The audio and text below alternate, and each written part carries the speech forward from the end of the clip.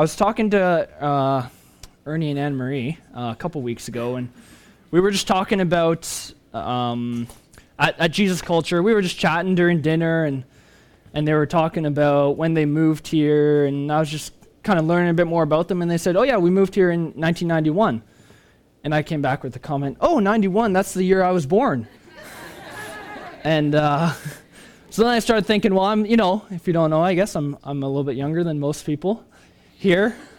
So I thought, how can I relate? Usually I used to try and relate to the youth, right? I used to do the youth here, and I thought, okay, how can I relate to the youth? Well, now I'm thinking, how can I relate to some of the older people? And as you go through pictures you see back in the day, all men back in the day, just had a nice big mustache, right? My dad just had a huge mustache. It's just a classic thing when you look back, is nice big old mustaches. So I was telling Jessica, I was like, oh yeah, I'm going to grow a little mustache here, and I'll relate to all the cool guys, older guys around here. I'll be more wise. And they said, no. Jessica said, no, don't do that. That's terrible. So I thought, well, I'm going to do it anyways, maybe. But then I didn't, because I thought it didn't grow in very good, and you guys might think I'm a big creep up here talking to you, and maybe you guys can't even see it. I don't have maybe it takes like senior pastor quality like Matt has to actually grow in full. I don't know. Long story short, I can't grow facial hair, I guess. I don't know what that story was. So as you guys are going to 1 Peter, let me pray here. 1 Peter in the New Testament, near the end, just before 2 Peter, right after James. Let's open up in prayer here. Lord, thank you just for your word. Thank you for the awesome worship we had today, Lord. Thank you that we can come here and just praise your name freely, God. I just thank you for the faith that we can have in you, Lord, that through your disciples and apostles of the past, Lord, we can get into the word and just learn more about you every day. I pray that you just bless the words coming out of my mouth, Lord, that if anything's written down here you don't want me to say, that it would just be taken off of my notes, Lord. And just bless this morning. Amen. Amen. So 1 Peter. Peter, originally born, I'm going to give you guys a bit of a backstory here as to who Peter is before we get too far into his letter here. Peter, he was originally born as Simon. He was born in the town of Bethsaida. He was the brother of the Apostle Andrew. He was a fisherman. In Matthew, we see that Peter had a wife. We see Jesus healed his mother-in-law from a fever, potentially deadly fever. And, when I say the name Peter, everyone has a similar idea that comes to their mind of who Peter was, right?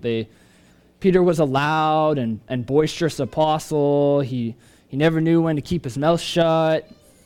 He was often in the wrong. He was a fisherman who was called to follow Jesus and become his disciple. Peter walked on water, and then he fell in because of a lack of faith. He was called Satan by Jesus. He denied Jesus in front of crowds. When we think of Peter, we think of what a screw-up he was, right? But did you know that not only is Peter a huge failure, he's also a huge success? You see, Peter in the Bible, he was pretty unique in the sense that he had actually a special insight into who Jesus was. In the book of Matthew, we see that Peter is the first to call Jesus the Son of the living God. And in response to that, Jesus makes a promise to Peter. Jesus changed Peter's name from Simon, originally Simon, to become Peter, meaning rock. And Jesus said to Peter that upon this rock I will build my church. Peter was quick to speak and slow to listen. He was the first to speak on the day of Pentecost. He was the first to proclaim the gospel to the Gentiles. When Jesus had risen from the tomb and the three women went to the tomb and found the rock rolled away, the angels told the women to run and find the disciples and Peter. He got mentioned by name. You see, Peter was loyal and he was loved by God, and he wasn't afraid to speak up. He knew and understood the idea of the grace of God, and his life was devoted to sharing the good news of Jesus Christ and the faith that we can have through Jesus, right up until the day he was crucified, which according to history, he was crucified actually upside down because he considered himself not worthy to be crucified right side up, just like Jesus was. So Peter opens his letter, 1 Peter, with a greeting. Let's read the first few verses here. Peter, an apostle of Jesus Christ, to those who are elect exiles of the dispersion in Pontus, Galatia, Cappadocia, Asia, and Bithynia, according to the foreknowledge of God the Father, in the sanctification of the Spirit, for obedience to Jesus Christ, and for sprinkling with his blood, may grace and peace be multiplied to you. In many other books of the Bible, often each letter will open with a greeting, and usually the greeting will open with an explanation of who they are and why they are to be trusted and where they came from. And here Peter just simply opens with an apostle of Jesus Christ. There's no other explanation needed, no other reasons as to why you should trust him. There's no explanation of the things he's done, the amount of time he spent with Jesus, the reasons why you should listen to this letter intently. This is Peter. Everyone in the day knows Peter, and he knows that everyone knows him. This letter would have been received with a sense of importance as the quote-unquote leader of the apostles writes to you. In verse 1 there, Peter's writing to the Roman provinces, Pontus, Galatia, Cappadocia, Asia, and Bithynia. This letter was written during the time period of King Nero being in power. And this guy, King Nero, he did not at all like Christians. King Nero he'd be killing and torturing Christians just nightly. He was at the time, Rome was kind of the biggest civilization in that area, and King Nero was just setting an example for the rest of the world on how Christians were to be treated. Some scholars actually believe around this time when Peter wrote this was actually when Paul was killed by Nero, which I hope that wasn't a spoiler alert to anyone. But they think that Peter was maybe writing a letter to the Roman area just to encourage and spur on the exiles living in the foreign land of Rome. These people are Jews, and they're spread thin around the world. They're scared. They're Jews and Gentiles. They're scared. They're not sure what to do. They feel lost and alone. And Peter just begins his letter with a word of encouragement. He wants to assure you that you are the elect people of God. God knows who you are. He knew who you are before the foundations of the world were even began. Peter reassures us that though we may feel lost in this world, though now, which relates to us more than ever, we as Christians may feel like God doesn't know us, Peter makes sure that we know that through the sanctifying work of the Spirit of God, we are chosen by God to be obedient to Christ in all that we do. Though we have been chosen to be made holy and to be set apart from the ways of this world, our human nature causes us to fall short. But thankfully, Peter reminds us at the end of the saving blood of Jesus Christ. He says, the sprinkling with his blood. And in my mind, when I think of sprinkling of blood, I go, oh, come on, that's sick. Come on, you're going to sprinkle blood on me? That's sick. Can it just be, one of those metaphorical, sprinkling of blood? Which it is. But if we look in the Old Testament, we actually see 3 different reasons for the sprinkling of blood. Number 1, which I think is up on the screen, if I got a good guy back there. Nice. It purifies us. The sprinkling of blood purifies us. One of the laws given to the people concerned the cleansing of lepers.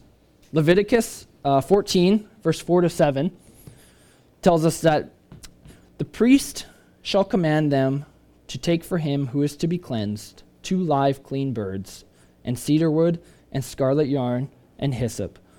And the priest shall command them to kill one of the birds in an earthenware vessel over fresh water.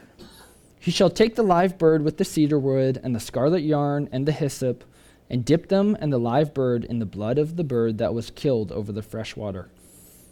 And he shall sprinkle it 7 times on him, who is to be cleansed of the leprous disease. Then he shall pronounce him clean, and shall let the living bird go into the open field.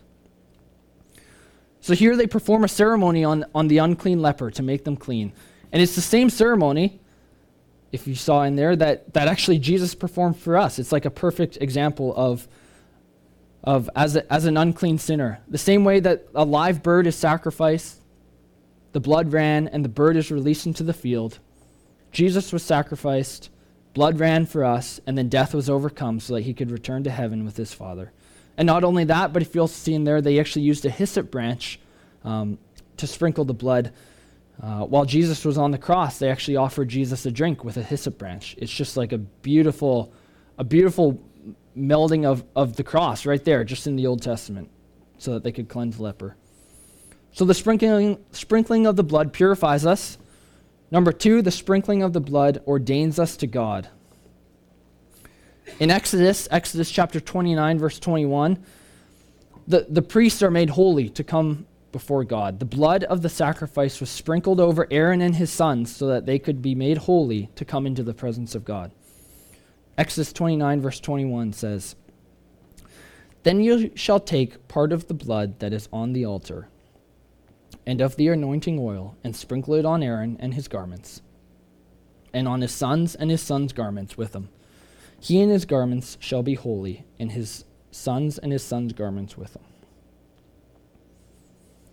So the sprinkling of the blood purifies us. The sprinkling of the blood ordains us to God. And number 3, the sprinkling of the blood forms a covenant.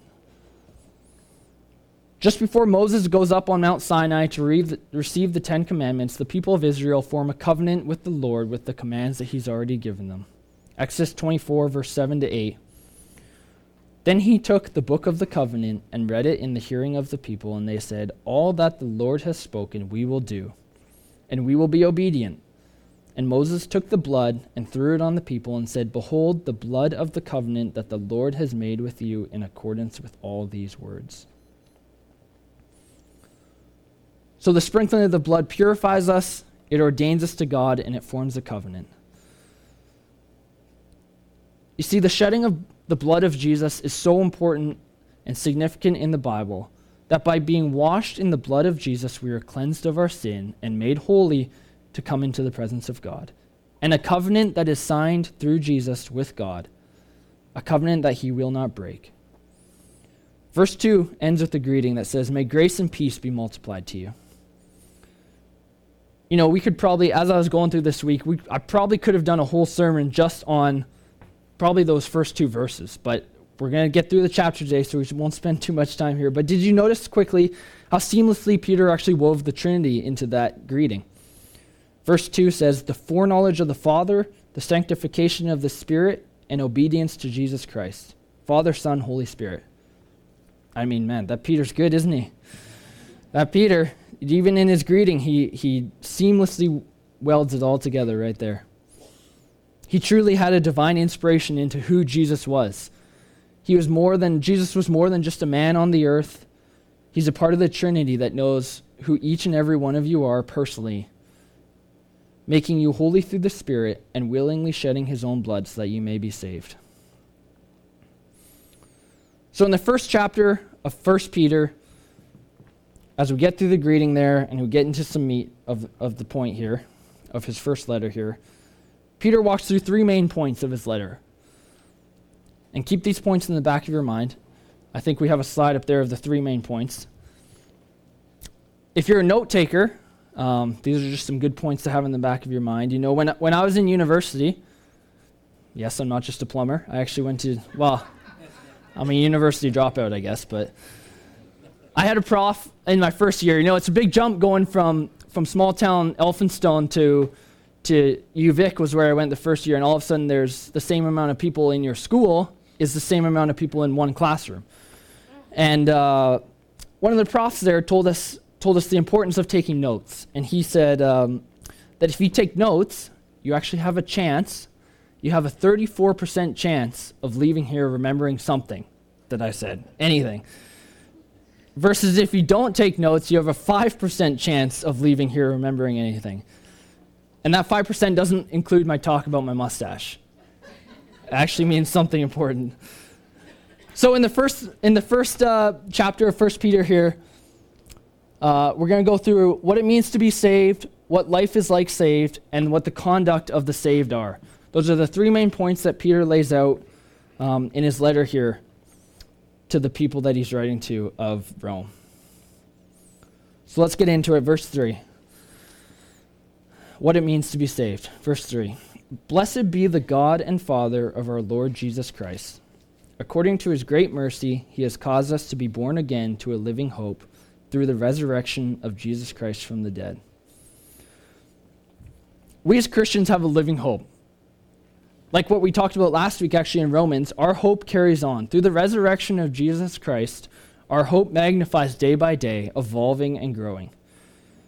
You know, to some of us, well, to all of us here, hope is not the same as what it is to God. You know, in this world, what are some things that you hope for? Me, I hope I don't screw up at work. I hope my car doesn't break down. I hope the Canucks can get some decent scoring, right?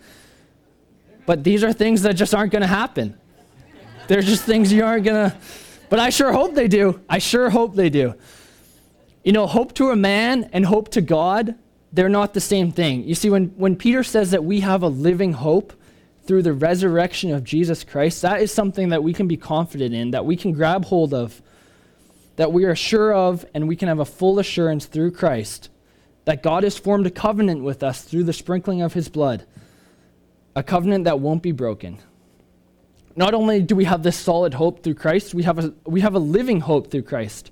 Our hope isn't dead. It didn't just happen 2,000 years ago when Jesus died on the cross. No, our covenant with God is as strong today as it was yesterday and as it will be tomorrow. Our hope it has life, it's active, it's working. And so if we have an assurance and confidence through the death of Christ, well, what can I be confident in? What can I have this assured hope in? Verse 4 tells us, to an inheritance that is imperishable, undefiled, and unfading, kept in heaven for you, who by God's power are being guarded through faith for a salvation ready to be revealed in the last time. We have confidence, we have hope, we have an assured hope that we have an inheritance in heaven waiting for you. Our inheritance is, one, imperishable, it's undefiled, and it's unfading. And all those things are being guarded by the power of God through faith. Our reward in heaven cannot rot, it will never go bad, it will never diminish. By faith, we have the security of God's power protecting our inheritance in heaven for us. To be saved means to be born again to a living hope through the resurrection of Jesus Christ. To be saved means we have an inheritance in heaven waiting for us that is guarded by God through our faith in the knowledge of the blood of Jesus Christ being shed for my sins. Verse 6 goes on, in this you rejoice, though now for a little while, if necessary, you have been grieved by various trials, so that the tested genuineness of your faith, more precious than gold that perishes, though it is tested by fire, may be found to result in praise and glory and honor at the revelation of Jesus Christ. Verse 8, though you have not seen him, you love him. Though you do not now see him, you believe in him and rejoice with joy that is inexpressible and filled with glory, obtaining the outcome of your faith, the salvation of your souls. Some serious stuff there. So this brings us to point number 2. Of Peter's letter here, what life is like saved. A little slice of what life is like when you're saved by faith through Jesus Christ.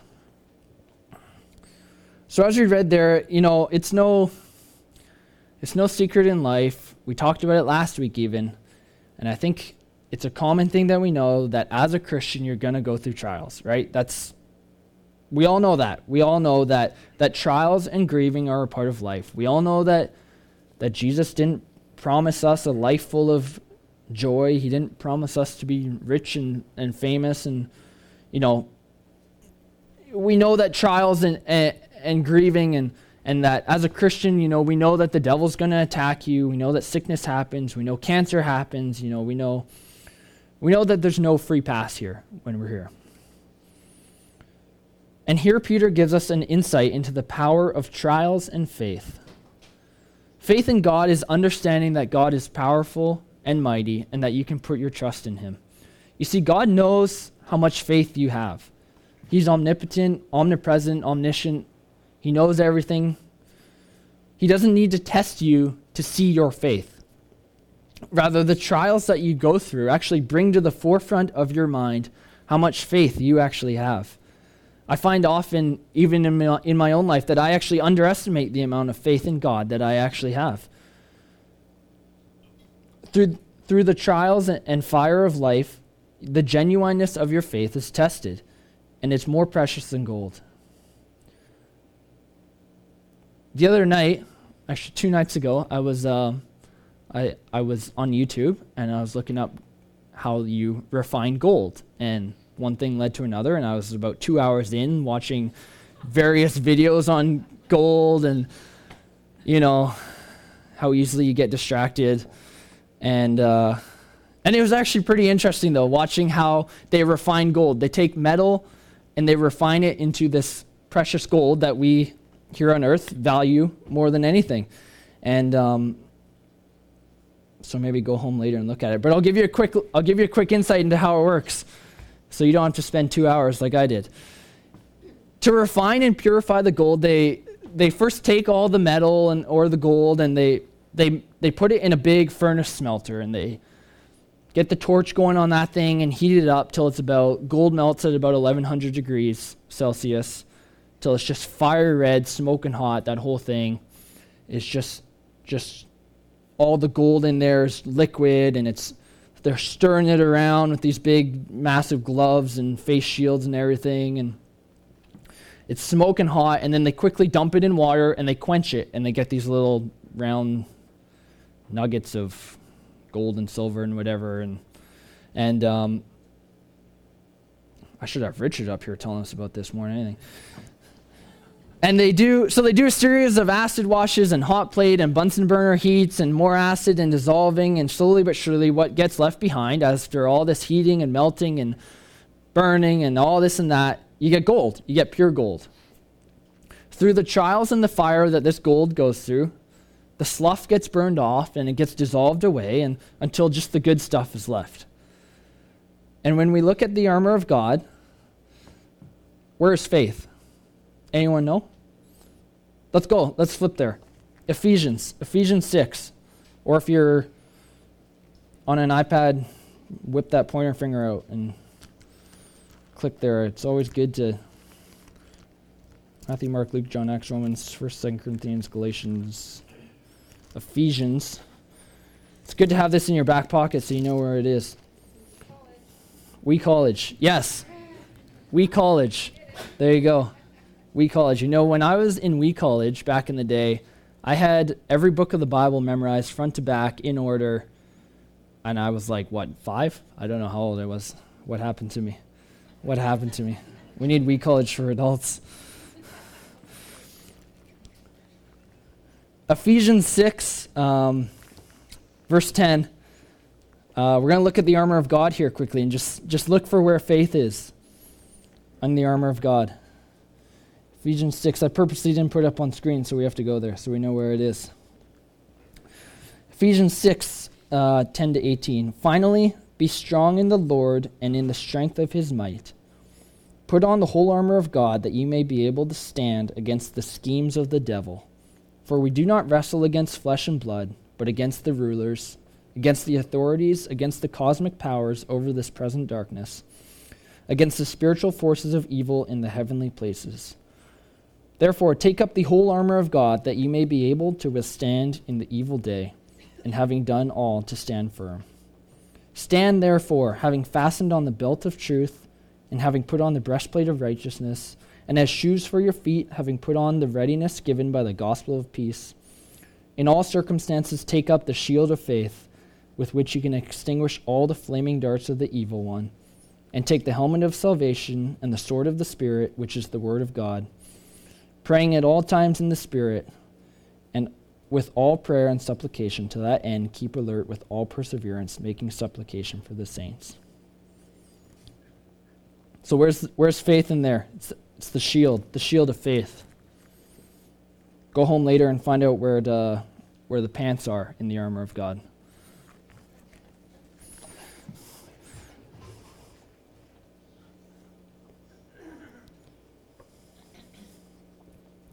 Faith is what we hold out in front of us to protect us, to guard us.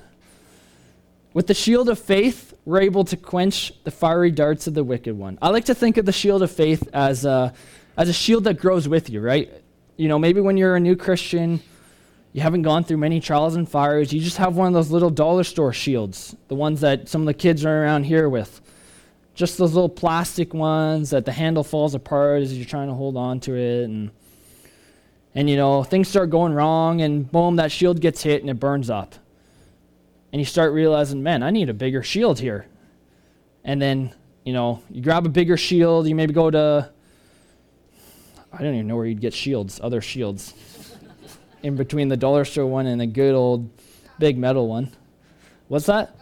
Value Village. You get a solid one from Value Village. Maybe one of those homemade ones that people thought, I don't want anymore, but it's kind of crappy, but it's still good. So you grab one of those, and you know, your shield keeps getting bigger and bigger. Your shield of faith keeps getting bigger and bigger with you as you go through these trials, and until eventually you're leaning on your shield. Actually, you're using that shield as a weapon. As you're getting close, you're hitting people with the shield. You know that no matter what comes in your way, this shield in front of you, this big Goliath-sized shield of faith, that no matter what comes at you, no matter how many fiery darts come at you, that you'll be taken care of, that by the power of God, your inheritance is protected in heaven until the day that Jesus comes. Verse 8 goes on, though you have not seen him, you love him. Though you do not now see him, you believe in him and rejoice with joy that is inexpressible and filled with glory, obtaining the outcome of your faith, the salvation of your souls. Though you did not see him, you love him. Though you do not now see him, you believe in him. Though you go through trials and fire, you rejoice with joy that is inexpressible, and you're filled with glory. That's holding the shield of faith firmly, right there. Though you cannot see him physically, you love and believe in him. Though you have trials and fire, your life is filled with joy and glory. And that's what life is like when you're saved. Now, is that how every trial is going to be? No. I mean, I can't stand here and say that you're going to have a just beauty life and you don't care what happens to you. I mean, we're still human, right? We still grumble, we complain, we go through tough times. But as you go through those tough times, you know, the slough is burned off, the gold is refined to be made more pure until all that's left is Jesus. That's what it's all about, is Jesus. And at the core of your faith is Jesus Christ and the willingness to lay down his life for you. And though you may go through trial, though you may be, even right now, though you may be in the middle of that smelting pot, you may be getting burned up, you know, with that shield of faith in front of you, you have joy that is inexpressible and filled with glory as your faith shines for others, knowing that, you know what, God's got this, that my salvation is all I need. Verse 10 goes on, concerning this salvation, the prophets who prophesied about the grace that was to be yours searched and inquired carefully, inquiring what person or time the Spirit of Christ in them was indicating when he predicted the sufferings of Christ and the subsequent glories. Verse 12, it was revealed to them that they were serving not themselves but you, in the things that have now been announced to you through those who preach the good news to you by the Holy Spirit sent from heaven, things into which angels long to look. You know, it's amazing to me to think that all these, as I sat here reading this, thinking, all these prophets who came before Jesus in the Old Testament, hundreds and thousands of years before Jesus even ever stepped foot on the earth, yet they had faith that could literally move mountains. Like, sometimes it just makes me wonder what my problem is, right?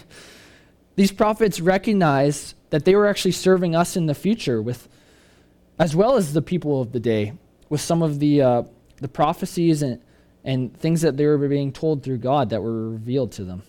The book of Daniel, for example, has tons of end times prophecy that minister to us in the future. Prophets of the old, they predicted the coming of Christ and the good news that Christ was to bring, and the power of the Holy Spirit on people from heaven. Interestingly, at the end of verse 12, it says, things which angels long to look. And this is, again, just fascinating to me that angels, we see that angels in the supernatural world are actually, they're longing to understand how the grace of God works for his church, how the good news from God can be used on a bunch of sinners like us. The phrase longing to look can actually be also kind of translated into the idea of they're trying to look over a boundary. They're trying to peek over and see that the angels in heaven, they're trying to look over the boundary and understand how God is saving man, how God is saving us. Isn't that amazing? That's like, it blows my mind to think that angels want to see what's going on here on earth. That they actually have more of a desire to figure out how God is saving man than man actually desires, right? How we're trying to be saved, we don't care as much as the angels care. The willingness to sacrifice his own son for a bunch of sinners. Throughout history, man has failed time and time again. Yet the fact that God sent his son to save us baffles even the angels as they desperately try to figure out why God would do such a thing. And that brings us to our third point of Peter's letter here. The conduct of the saved. If you're saved, what is your conduct that you act upon? Verse 13 goes, "Therefore, preparing your minds for action and being sober-minded, set your hope fully on the grace that will be brought to you at the revelation of Jesus Christ." Therefore, hey, what's that therefore? Because our faith and salvation in Jesus Christ, what is our conduct? What are we to do? So we've learned about all these things. We have faith, we have salvation in Jesus Christ. We're saved by the sprinkling of the blood of Jesus Christ. What are we to do? How do we live in this world? There's three things in verse 13 that Peter starts off with. Number one, he wants you to prepare your minds for action. He wants you to be sober-minded, and he wants us to set your hope fully on the grace brought at the revelation of Christ. Now I shouldn't say the best part, but I think it's the best part of this whole chapter, is that if you look at the bottom of your Bibles, you'll see it actually says to gird up the loins of your mind. I mean, come on. Gird up the loins of your mind? Why are we not using that? Why are we replacing that? Come on, boys, let's gird up the loins of our mind this week. To gird up the loins, it comes from a phrase when back in the day, when they were engaging in physical activity like running or anything like that, the people would wear robes. So they would ensure they didn't get entangled in themselves and trip themselves up. They would wrap the robes up and tuck them in their belt. I'll give you a little insight into my lack of knowledge here. When I was looking up trying to figure out what it actually meant, it said it would wrap it up in their girdle. So then I thought, well, what's a girdle? So then I looked up girdle, and I looked up images of a girdle, and I started getting into some weird stuff. So I used the word belt. They wrapped it in their belt.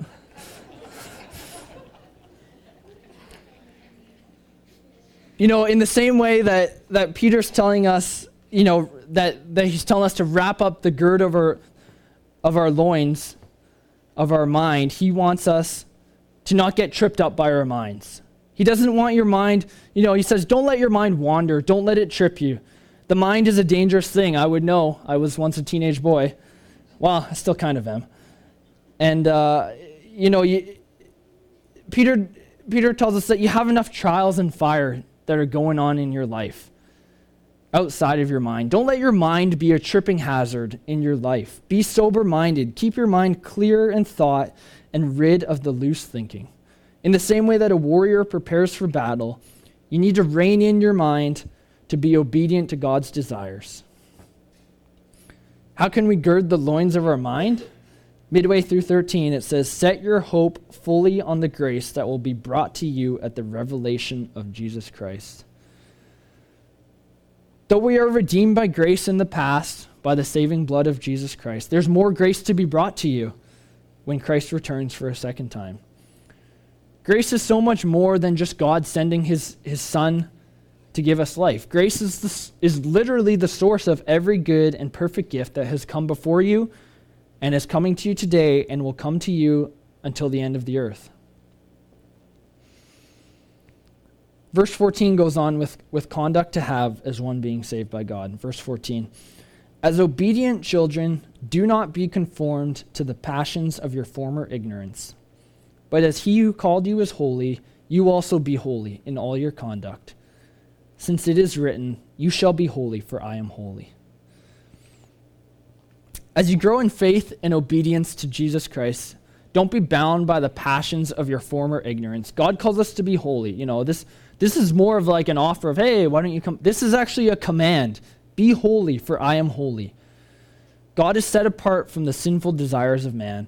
And rather than wall himself in and build his own little fortress so that no one comes near, don't take my holiness, I'm holy, stay away from me. He actually commands you to be holy like him. He invites you into the house.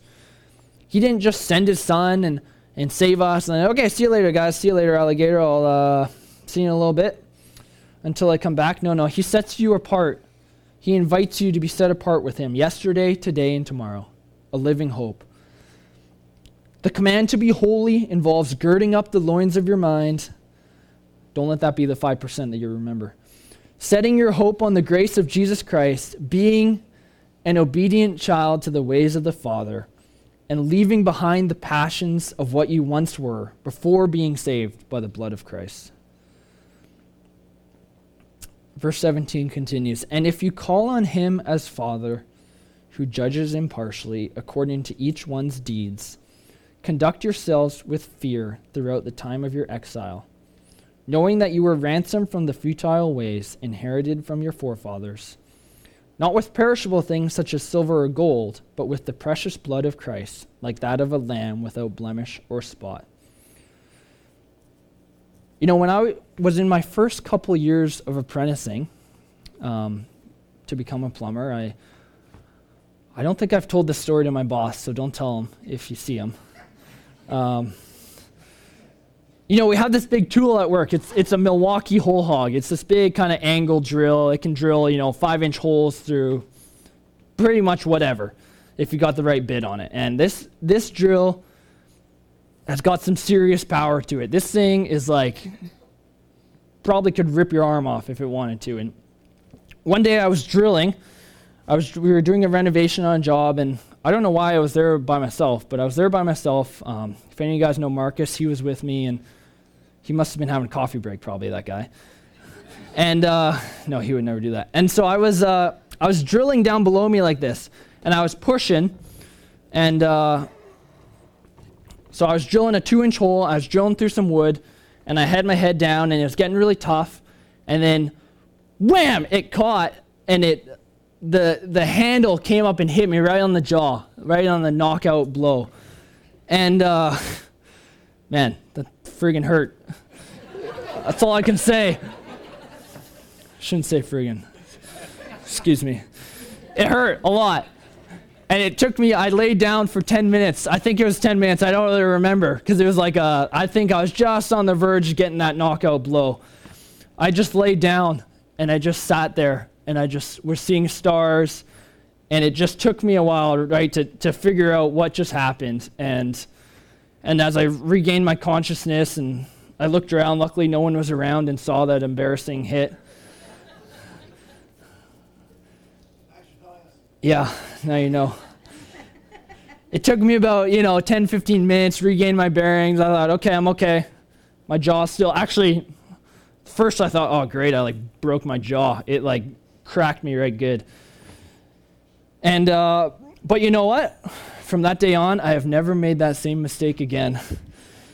I've treated that tool with respect and care because I now know that when used improperly, that tool can go through anything it wants. It could rip your arm right off it if it wants. It could, probably if it gets you right, it could kill you pretty easily. It doesn't care who you are. It'll just rip you right in half. And in the same manner here, Peter says we're to have a reverent fear of God. For he's a father who judges impartially according to each one's deeds. Our God is a holy judge. # only God can judge me, right? Let me tell you something. He's judged you and he ain't liking what he's seeing. When we call on God, Peter wants us to know that we should come to him in reverent fear. that there's a respect that needs to be had for the price that Jesus paid for you. It wasn't paid with perishable things like silver or gold. It was the blood of Christ. It was the blood of a man without sin or blemish.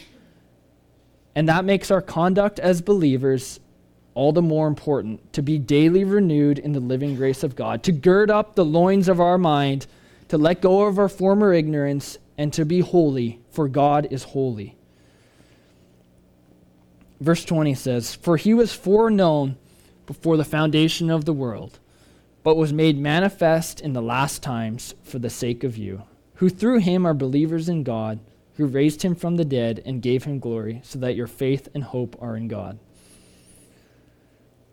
The sacrifice of Jesus wasn't just made up on the spot. It wasn't just a quick fix that God came up with. He wasn't making it up as he goes along. It wasn't if any of you guys ever watched the TV show Lost, it wasn't like an episode of Lost where you feel like the writers are just making it up as they go along, episode to episode. It was foreknown before the basic foundations of the world. Jesus was known before anything else. Next time you read any book in the Old Testament, look for Jesus and you'll find him weaving in and out of history since the day of creation, since the day as the Spirit of God hovered over the waters.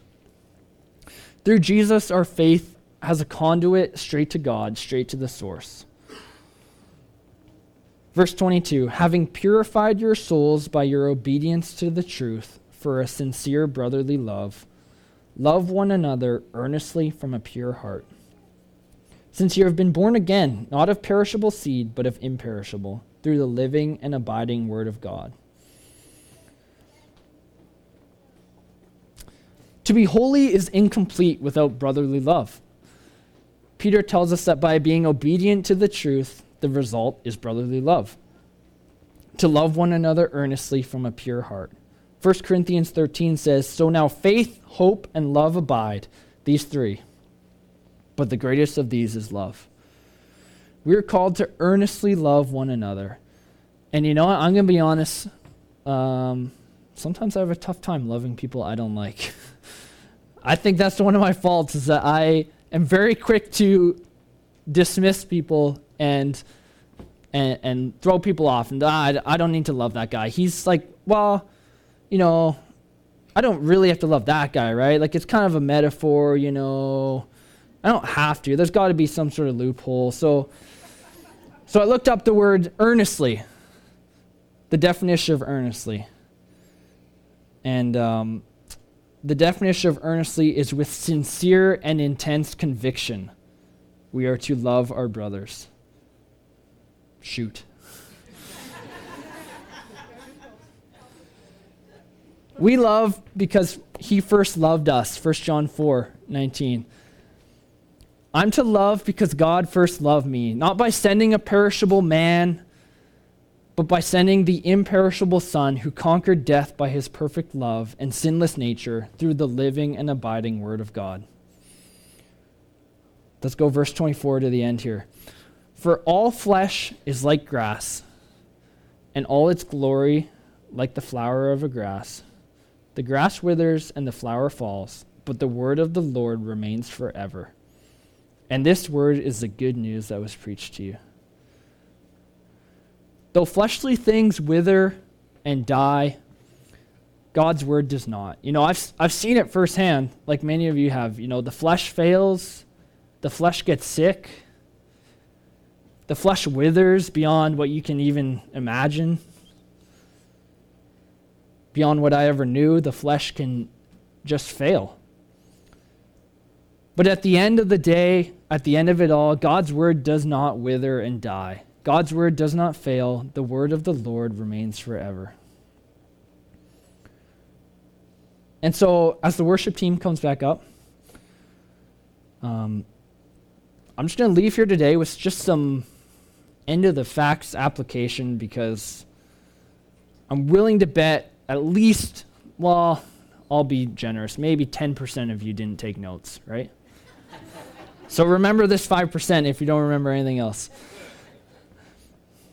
As I was preparing this week, actually, I was I was totally in my fleshly desire for a good chunk of it, for a good chunk of the week. I spent a long time thinking, man, I'm going to knock this one out of the park. I'm going to come here this morning, and God, I want some insight into the Bible here that no one else has ever heard.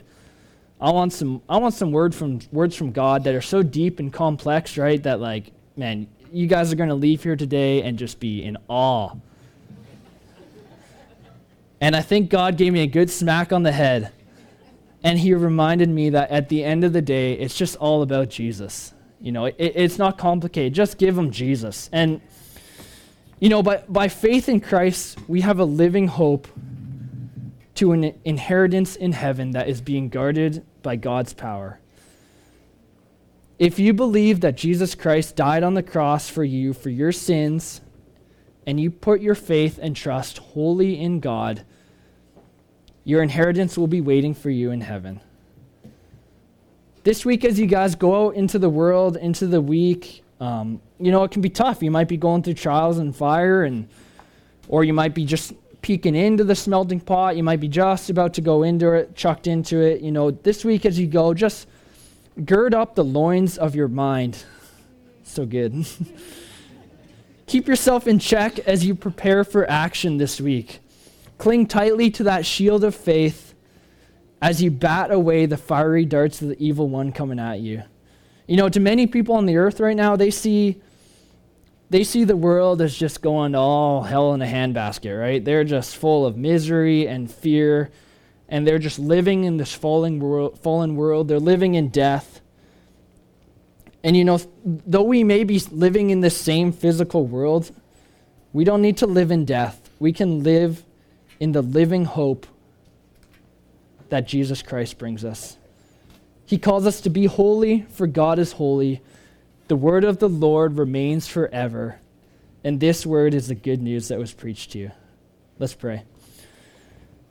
Thank you, Lord, just for your Son, Lord. Thank you, God, for Jesus, that because of your Son, we have a living hope this morning, Lord, that we can cling tightly to, God, that with the shield of faith, Lord, we don't need to be scared of anything, God, that as we go through trials and fire, we can hide behind the shield of faith, Lord, and have a joy that is inexpressible for everyone to see. And I just thank you for that this morning, Lord. I thank you for just this time when we can get together. I pray that you help us prepare our minds for action this week, Lord, that we cut off the loose ends that may be dangling off our minds, Lord, that we just have a clear thought this week as we go out into the world. And I just thank you. Just thank you again for your Son. Amen.